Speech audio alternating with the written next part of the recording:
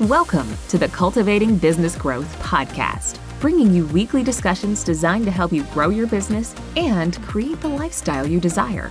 Elevate your business with proven strategies from CPAs and business advisors. We discuss real-world challenges solved with actionable steps that get you real results, both in business and building the life you desire.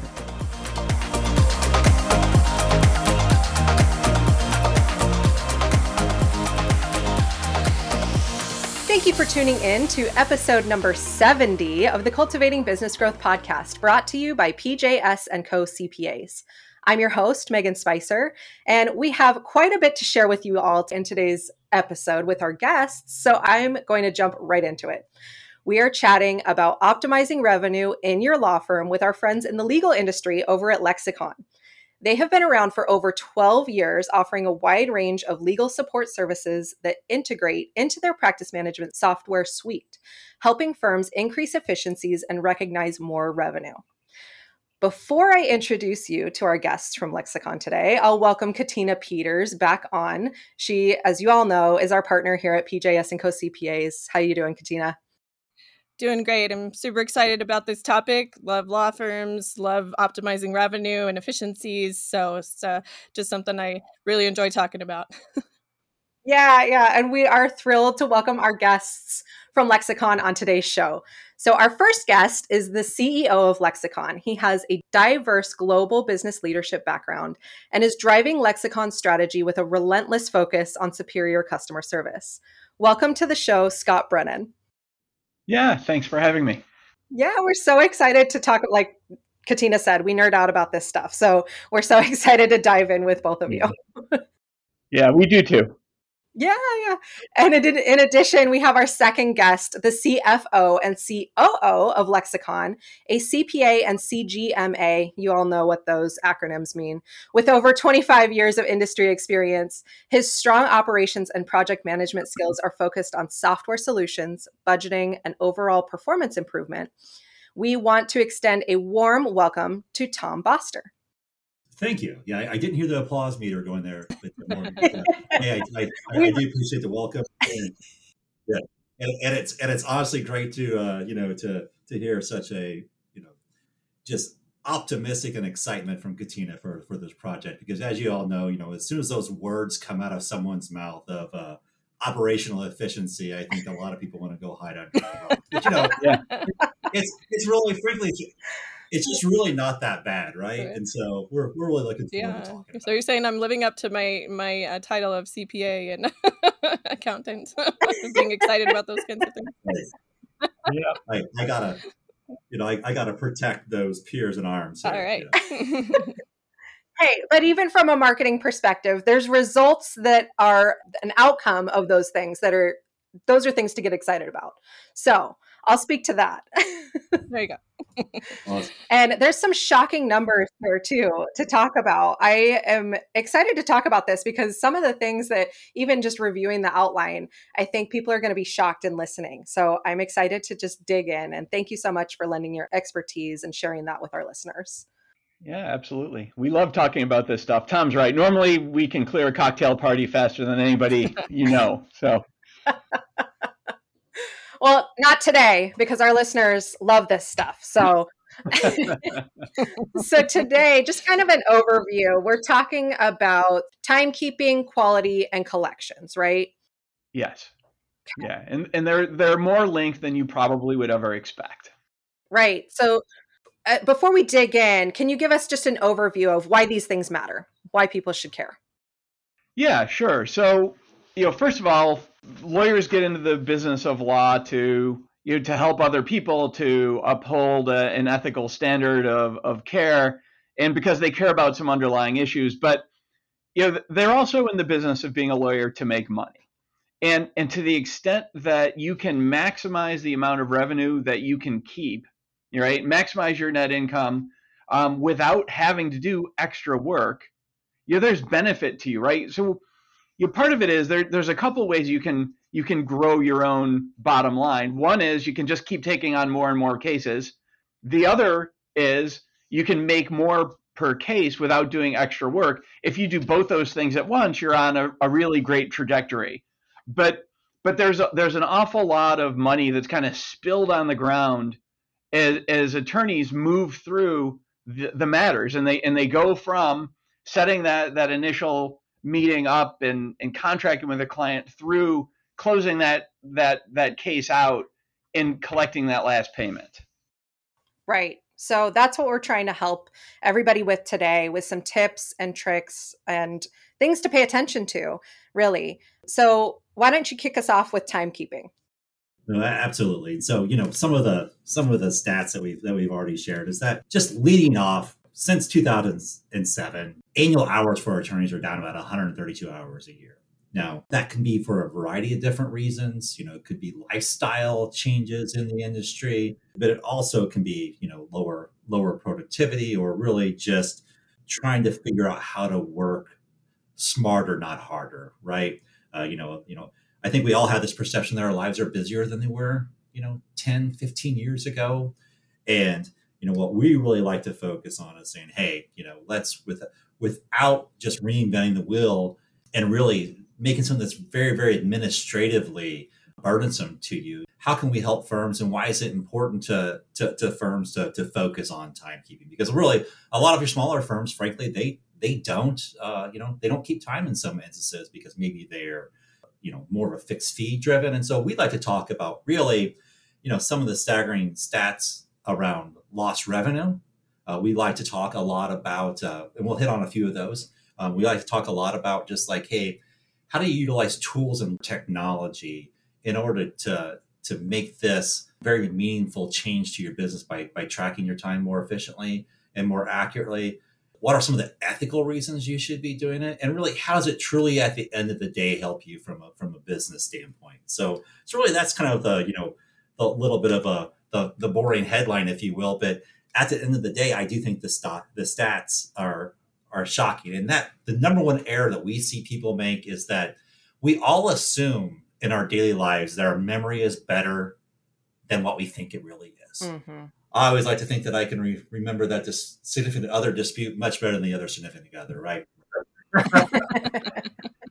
But, just for one example. At the end of the day, there's been a lot of studies conducted. And, it's, a lot of studies have said that if you're not tracking real time, if you're just simply waiting till the end of the day to track your time, you might be losing up to 10% of your time.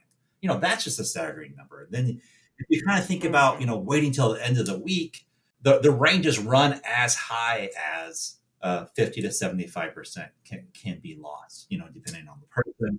That's mind blowing. It is. It's just mind blowing. And, obviously that will vary from person to person, but, you look at it, that's still, that 10 to 25 to 75% range, pick the number that you truly believe in. Right. And, say, hey, I don't believe those studies, but, could you acknowledge just at least that saying waiting until the end of the week, probably you're losing 10%. Doesn't matter. 10% is a very material number. I mean, I'm sure in the accounting firm, if you find out and someone comes to introduce a solution to you about saying, hey, how can I increase your captured billables by 10%?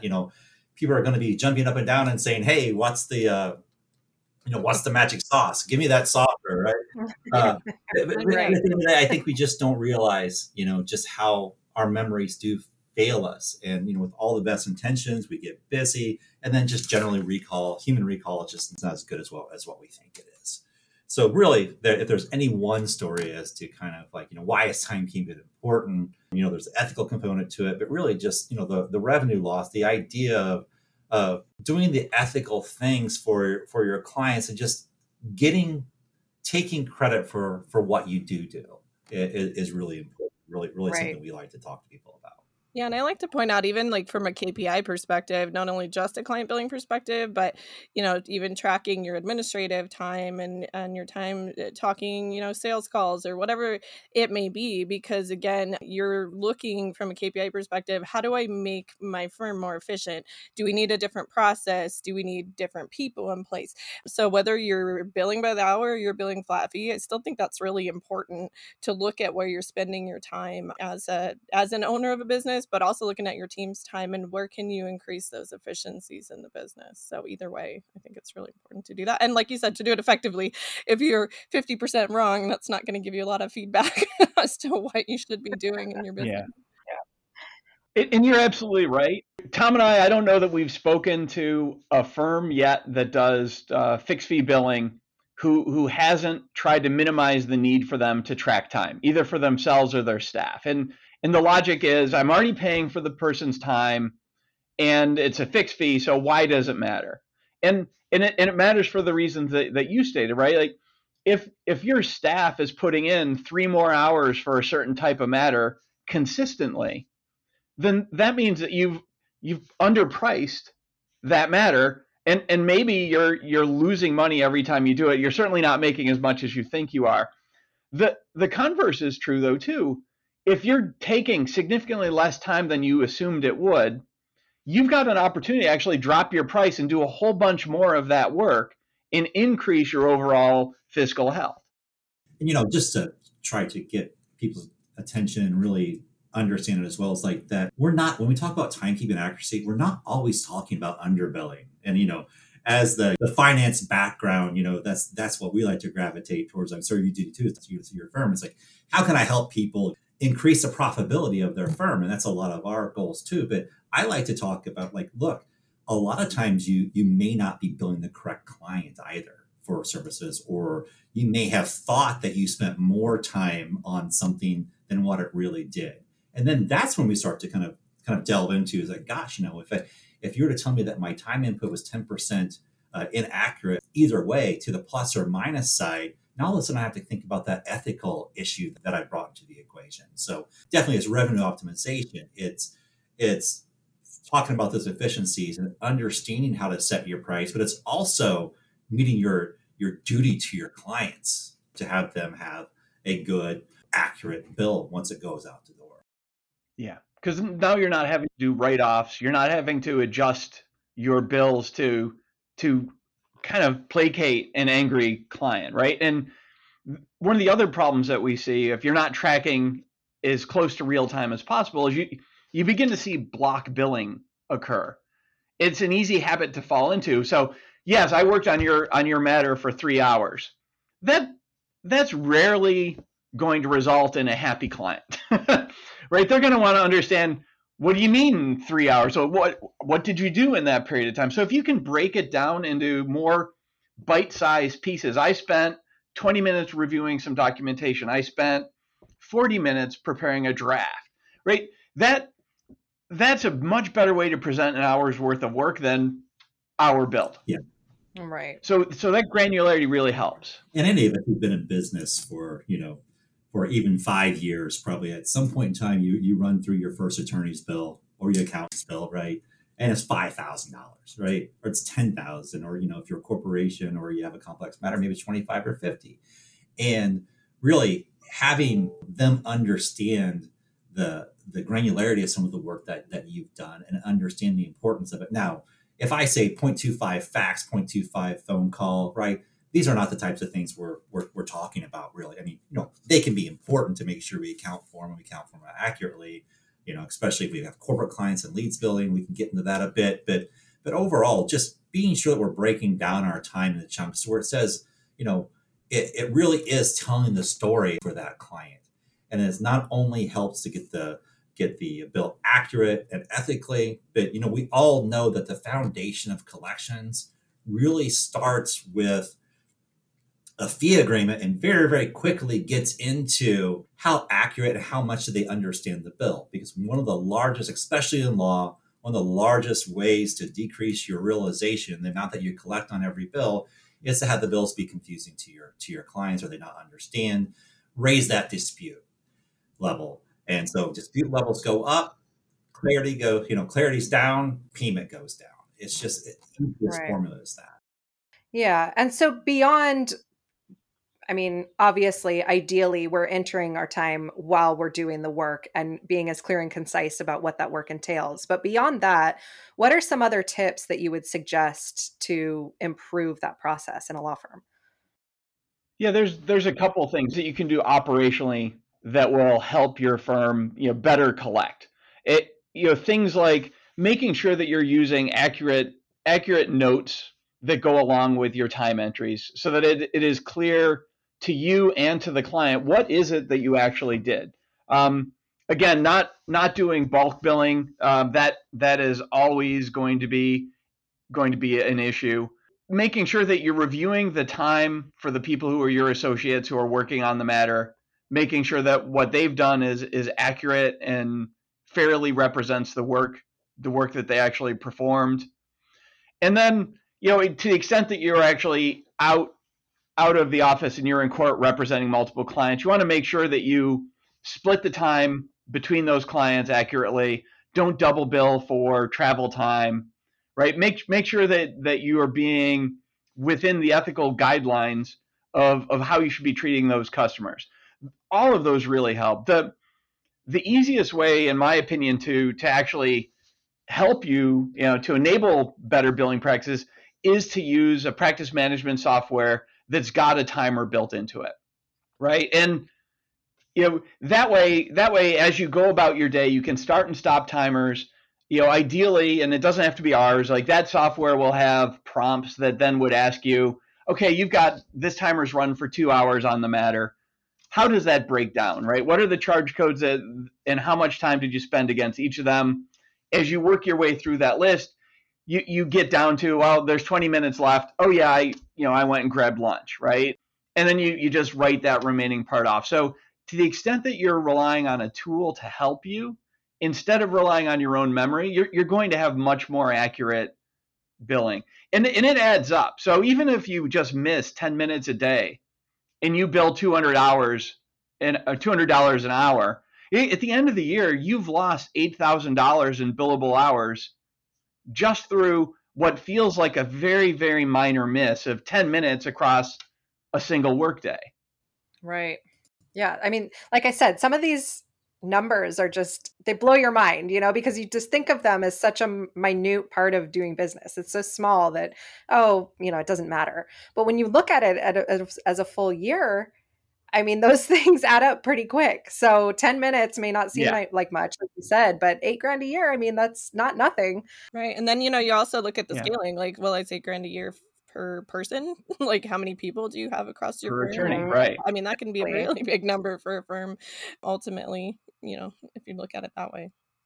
Yeah, absolutely. You think about if either of us were trying to go into somewhere and say, hey, my margins aren't as good as they were 5 years ago. What can I do? I think a lot of attorneys would be very surprised to say that this is one of the first places that we would go. I think a lot of them automatically think, like, you look at some of the companies about, like, what can I do to cut costs and what can I do to streamline and, do more with less man hours, because those are some of my biggest, but it's really, it's really a great place to go to and start with fundamentally first before you have to start trying to think about what things that you have to cut or what other investments you need to make in the firm.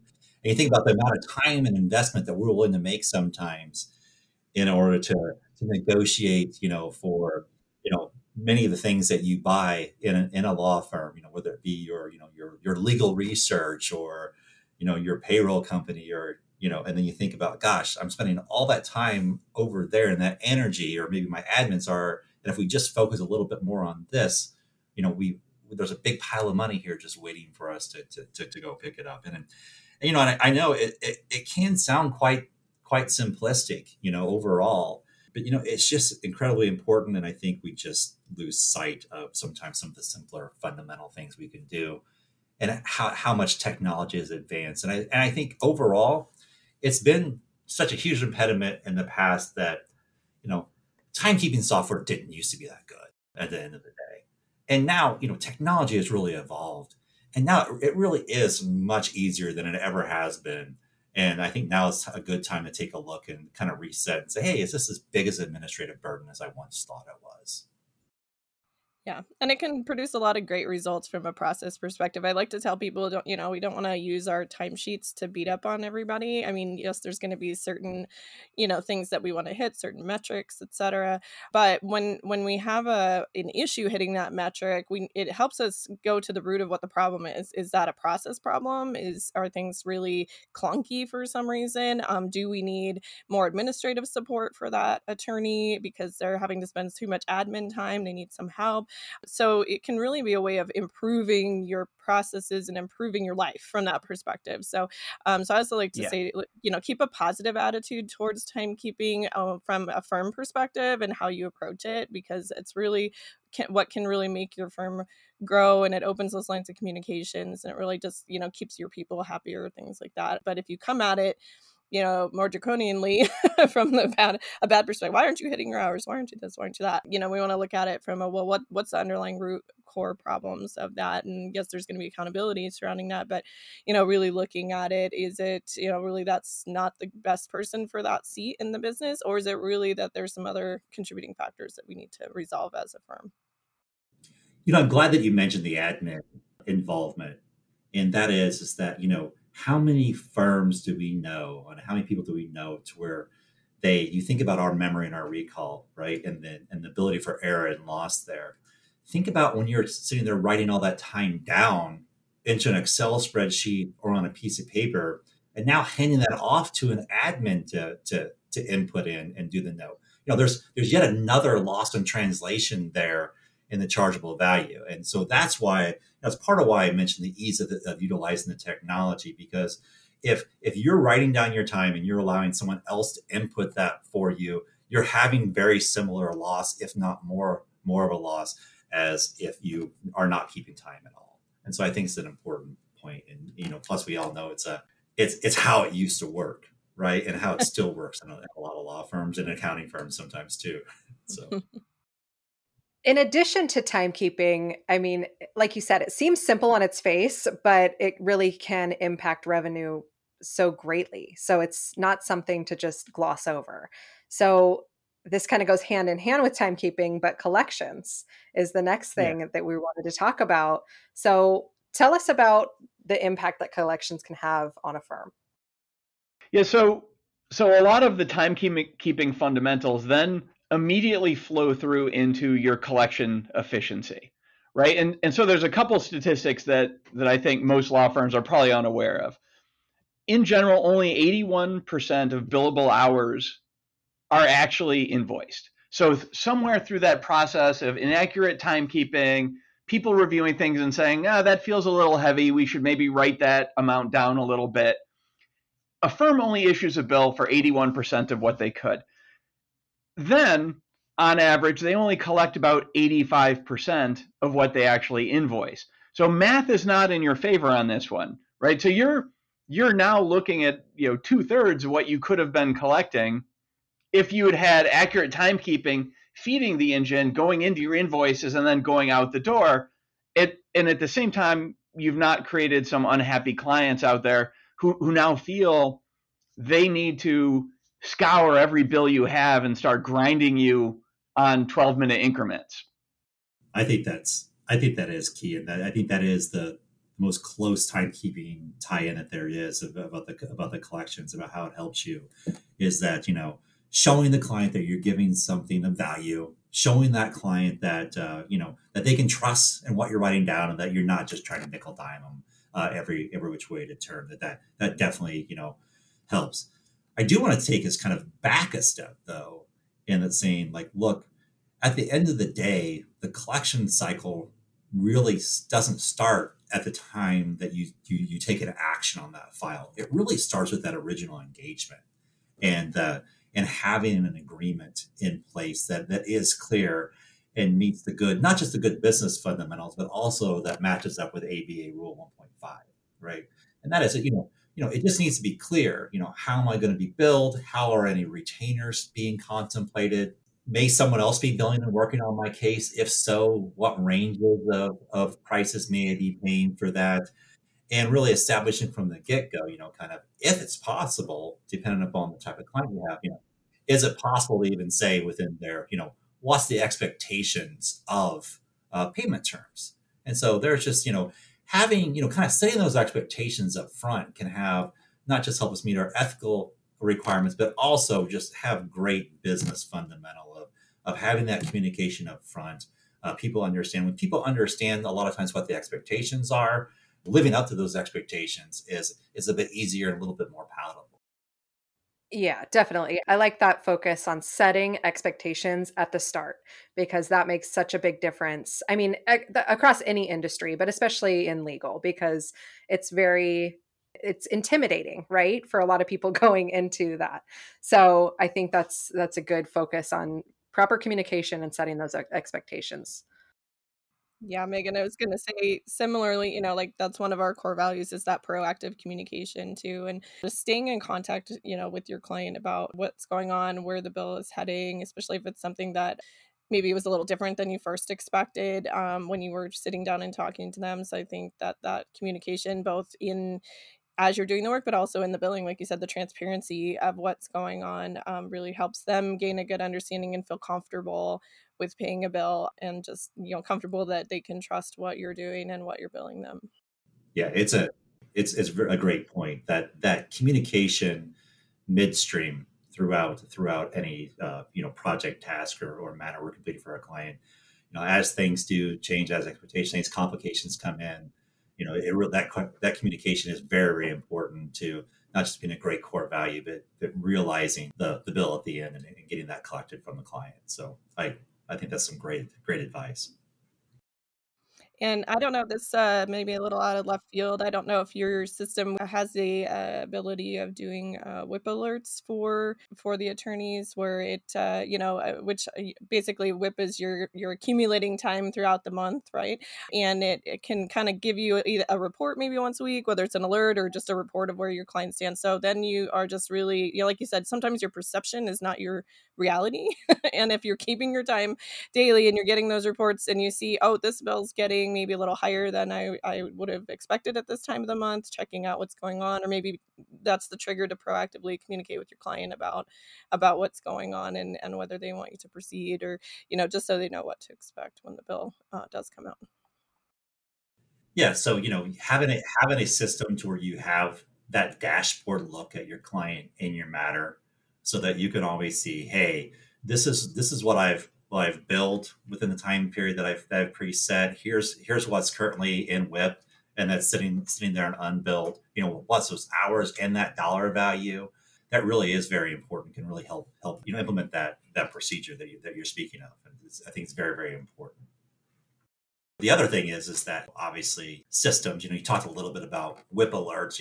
We have this concept of matter alerts, that you really can be used and set and customized for a variety of different ways. And you can also in the future kick off, even some tasks around that. So I think those are very, very important tools that you can utilize to help streamline some of that. And then obviously, we're talking about collections, a matter alert if someone didn't pay their bill. I think we'd be a bit remiss though if we didn't talk just a little bit about for those firms that have to bill. They have a third party involved reviewing their bills. So the main payer. I'm the client, but the main payer is going to be my insurer, for instance, and really how some of these fundamentals help with that as well. You talk about having to break down for leads billing and having those accurate bills and getting all the time in and reviewing the associates' time and making sure that, it's clear in our narratives of that, hey, Scott and I may be working on the same matter, but let's make sure our notes are clear that he's handling one item and I'm handling the other, so that therefore, whether it be a private, corporate, or an insurer reviewing that bill, that having that clear note really does tie it in and say, hey, we're doing different things.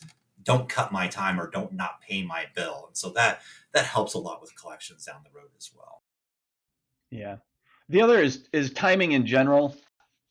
I'm always shocked, even when I talk to large firms, how many of them dedicate having partners set aside the last 2 weeks of the year to literally drive around to their clients and try to pick up checks, right? So you should treat collections as a year-round activity.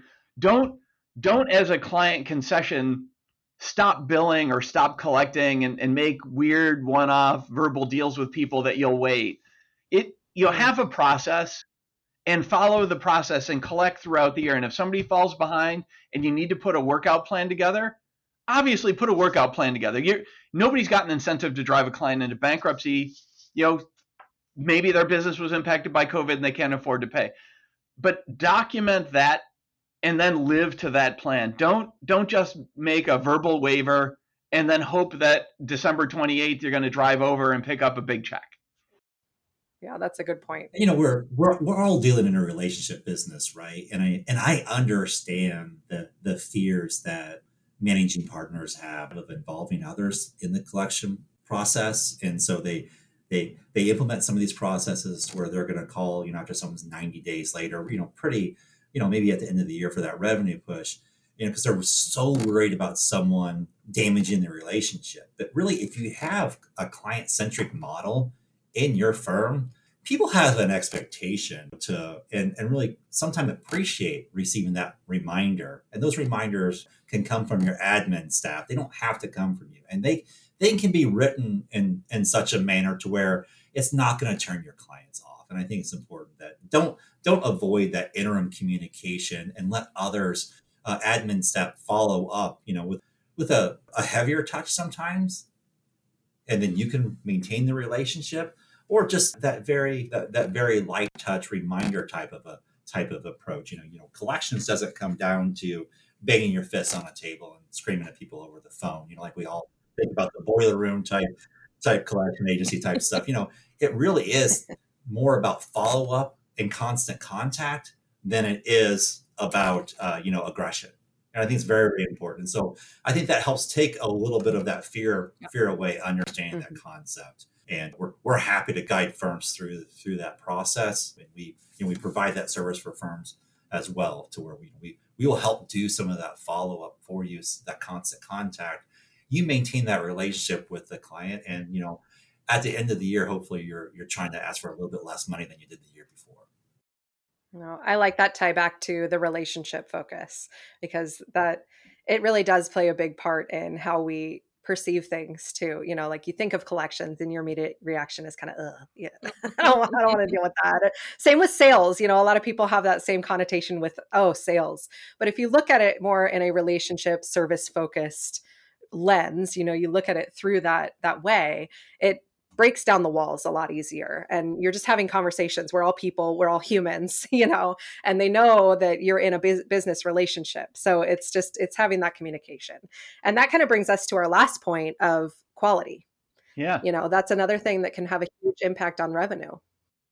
Yeah. And traditionally, I don't know that law firms have thought of quality as being applicable to their business. Right. And so, we've spent a lot of time with some clients working through what does a quality system look like, and how do you institute continuous quality improvement into a law firm, and why would you want to do that? And it's a lot of the things we spoke about already, right? Setting client expectations up front.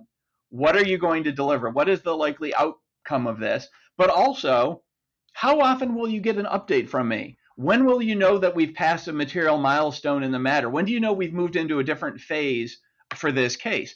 And committing to them up front, this is what I commit to you as a client. You client, you need to commit to me that you'll give me accurate follow-up, right? You want to have that dual commitment with both the client and the attorney, where you've set those expectations out. Then what we've done for some clients is we'll actually audit that communication. So we don't, and we're very clear to say, we don't audit the quality of the legal work. We're not going to issue an opinion on whether your legal work was adequate or proper or what we would have chosen to do. But what we will audit is, did you communicate with the client on time? You said that you would communicate at week 6, and then you would communicate, 3 weeks prior to making that trial decision. Whatever those milestones were, we'll go in and we'll review the notes and make sure that actually happened. Not with the intent of punishing the attorney who didn't, but with the intent of helping the firm understand, here's how you can better manage your client's expectations, drive up customer satisfaction by keeping those commitments real and living up to the expectations that you set. We also recommend to our clients that you do client surveys. So at a couple points throughout the case, depending on the type of law you're practicing, right, how long they go, send a survey out. Ask them, how was your experience with the law firm? Did you feel that you were communicated to adequately? Do you feel that you were listened to? Would you recommend this firm to your friends? And those two things together give you a very accurate picture of what changes should you think about making to your firm in order to better serve your clients, increase customer satisfaction. It ultimately helps you build a brand for your law firm, right? And this firm stands for these things, and that's our reputation. And it's not because we got there accidentally. It was a deliberate strategy to make sure that we lived up to our promises. Yeah, and there's other things that firms can do. Oh, go ahead, Katina. Yeah, no, as you were talking to, and you kind of leaned on it towards the end there, the strategy. I mean, this is needs to be part of your strategic plan and processes for a business. So look at it from a, top-down approach to managing partner, and the leaders of the firm need to sit down and think about what should this process look like for maybe different types of matters or depending on the complexities. But then line that out and set out that, these are the touch points that we want to see as a firm, our attorneys making with our clients. And then you get everybody doing the same process for that type of matter. And that just, like you said, exponentially increases your efficiencies. Everybody knows what's supposed to be going on. Nobody's recreating the wheel. And you're, like you said, getting better client satisfaction out of the process because of that. And then as you're getting feedback from the clients, you can tweak your process if it's not working the way that you wanted it to work. But that just makes things very scalable to overall for the business as well. So that helps you grow more comfortably, like we like to say, we want to grow more comfortably and not crazy.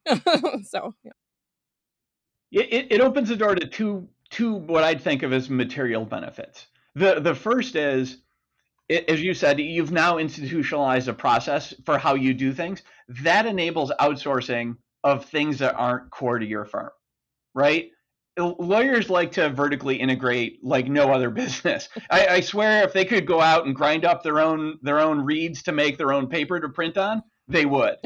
But that's not the most efficient way to operate a business. And so maybe there are things that your firm does that could be better handled by a professional firm who does that, for a living. Let your attorneys really focus on practicing law, managing their client relationships.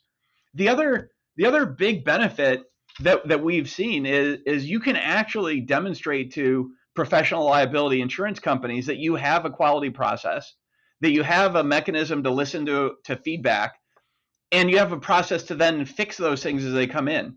We've been able to help firms dramatically decrease the cost of their professional liability premiums as a result of demonstrating a solid quality process. Nice. Yeah, it is, especially if you have more than one office. I think that's where the biggest benefit of our clients have found. If you have more than one office, you're not always sure how things are going, when you're not there. And that's why it's great to have this system to codify these systems and get the surveys back and get the feedback from the clients. Because at the end of the day, happy clients generally don't sue. They generally don't sue their provider. And so how do you do that? You keep them paying for the client-centric model, and then be sure to, if you can measure that, now we've made it meaningful, and now it's something that we can present back to our insurer and to an insurance broker to partner with us to help lower those professional liability costs. Yeah, and pulling it back to a little bit in the growth area as well. I mean, this is just like full circle coming back into, like you said, happy clients, they pay your bills, they don't sue you. They also refer people to you. So you're getting your referrals coming out of that too, right? So this client-centric model has tons of dividends it can pay. And then also as you're doing those kinds of things, this gives our marketing people like Megan some really great statistics to go out and boast about, right? And we're a great firm. Look at our retention, look at our client satisfaction rates, look at these things. And it really helps people when they're looking for an attorney, if they're not being referred and they're going to your website or they're going to Google or wherever, they get a feel for, you have great reviews, you're doing a really good job. And that's just going to exponentially, increase the leads coming in. So it really comes full circle and kind of back into you from that perspective as well. Yeah, reputation has never been easier to evaluate, and some of them may not be earned, but if you get enough happy clients that can overshadow, the fringe case in your firm, your Google rating or Yelp rating, believe it or not, people, even for law services, people are still looking at these items. And not only does it make it you great and marketable, but it also helps protect your reputation. That thing you've worked very, very hard to establish in a community. And now there's all kinds of sources in social media now for people to tell you how great you're doing, or, if they don't think you're doing so great. So the more people you have telling you you're doing great, the more marketable you are, and the more, that old word of mouth reputation is now, online. And so it's important to protect it because, frankly, we talked a little bit before, we're all to somewhat under these relationship businesses. And so our reputation is part of those relationships. Perfect. Well, that wraps up our quality section very well. I mean, that was all music to my ears as a marketing professional. I'm like, yes, yes, yes. I'm sitting here knocking it out of the park. Not that you just stop at the client satisfaction survey, but there's a full process for following through and improving things. And I love to hear that. So thank you again so much for joining us. This was so much education for our listeners. And I do want to touch on the fact that you guys, Lexicon, offers a bunch of education on your site as well. You guys have a podcast, you've done webinars. Can you tell us a little bit about that? Yeah, sure. So we have a podcast called The Lex Factor, and we have two formats. We have a long format where we'll spend 45 minutes doing kind of what we've talked about here, right? How do you improve the practice of law for your firm? And then we have what we call the Lex Factor briefs, which are shorter, quick hits where we pull articles out of the news, either the trade press or the general newspapers, and we talk about an issue that impacts the business of law. And we do that in 15 minutes or less. And we give you our opinion. It might not be your opinion, and it might not be the right opinion, but we have an opinion on it, and we talk about it. And I think that those are pretty fun. And then we do a weekly webinar series, Lexicon Live, where we'll pick a topic and we'll go pretty deep for about 45 minutes. We'll show statistics. We stream it on YouTube. We stream it through the Lexicon site, and people can look at the charts that we're talking about. And it's great to say there's an 85% collection rate on an 81% of hours that should be billed. You put that on a visual chart that people can see, and it really jumps out at you just how many hours you're missing. And so we like that video format also. And those are the primary streams that we've got to reach out to the legal community and share our expertise. Perfect. Well, as I was going through your website, it was very impressive. And we'll go ahead and link to all of those in the show notes for this episode as well, which can be found at pjscpas.com/70. And there on that page as well, you will also find a special offer from Lexicon. They are offering 3 months free on practice management software subscription or virtual receptionist services. You can choose one or both, and that's with a 1-year subscription. And if you're considering getting a practice management software or any of the services that we discussed today, this is a no-brainer. If you're going to get it anyway, might as well save yourself 3 months. So you can find that offer at lexiconservices.com/PJS, or like I said, on the show notes page for this episode, a couple different places that will link to it. But you will want to take advantage of it before the end of May of 2021, because they're running this limited time offer for our listeners only. So go there, take advantage, and get yourself some savings. You know where to find us, pjscpas.com. You can send us an email, smoke signal, reach out if you are interested. So thank you again so much, Scott and Tom. It was a pleasure to have you on. No, great. Thanks. Yeah, thank you. All right. Thanks so much for joining us. Keep that momentum going, and we will see you next time. This has been another episode of the Cultivating Business Growth podcast. If you found this episode helpful, please subscribe, rate, and review.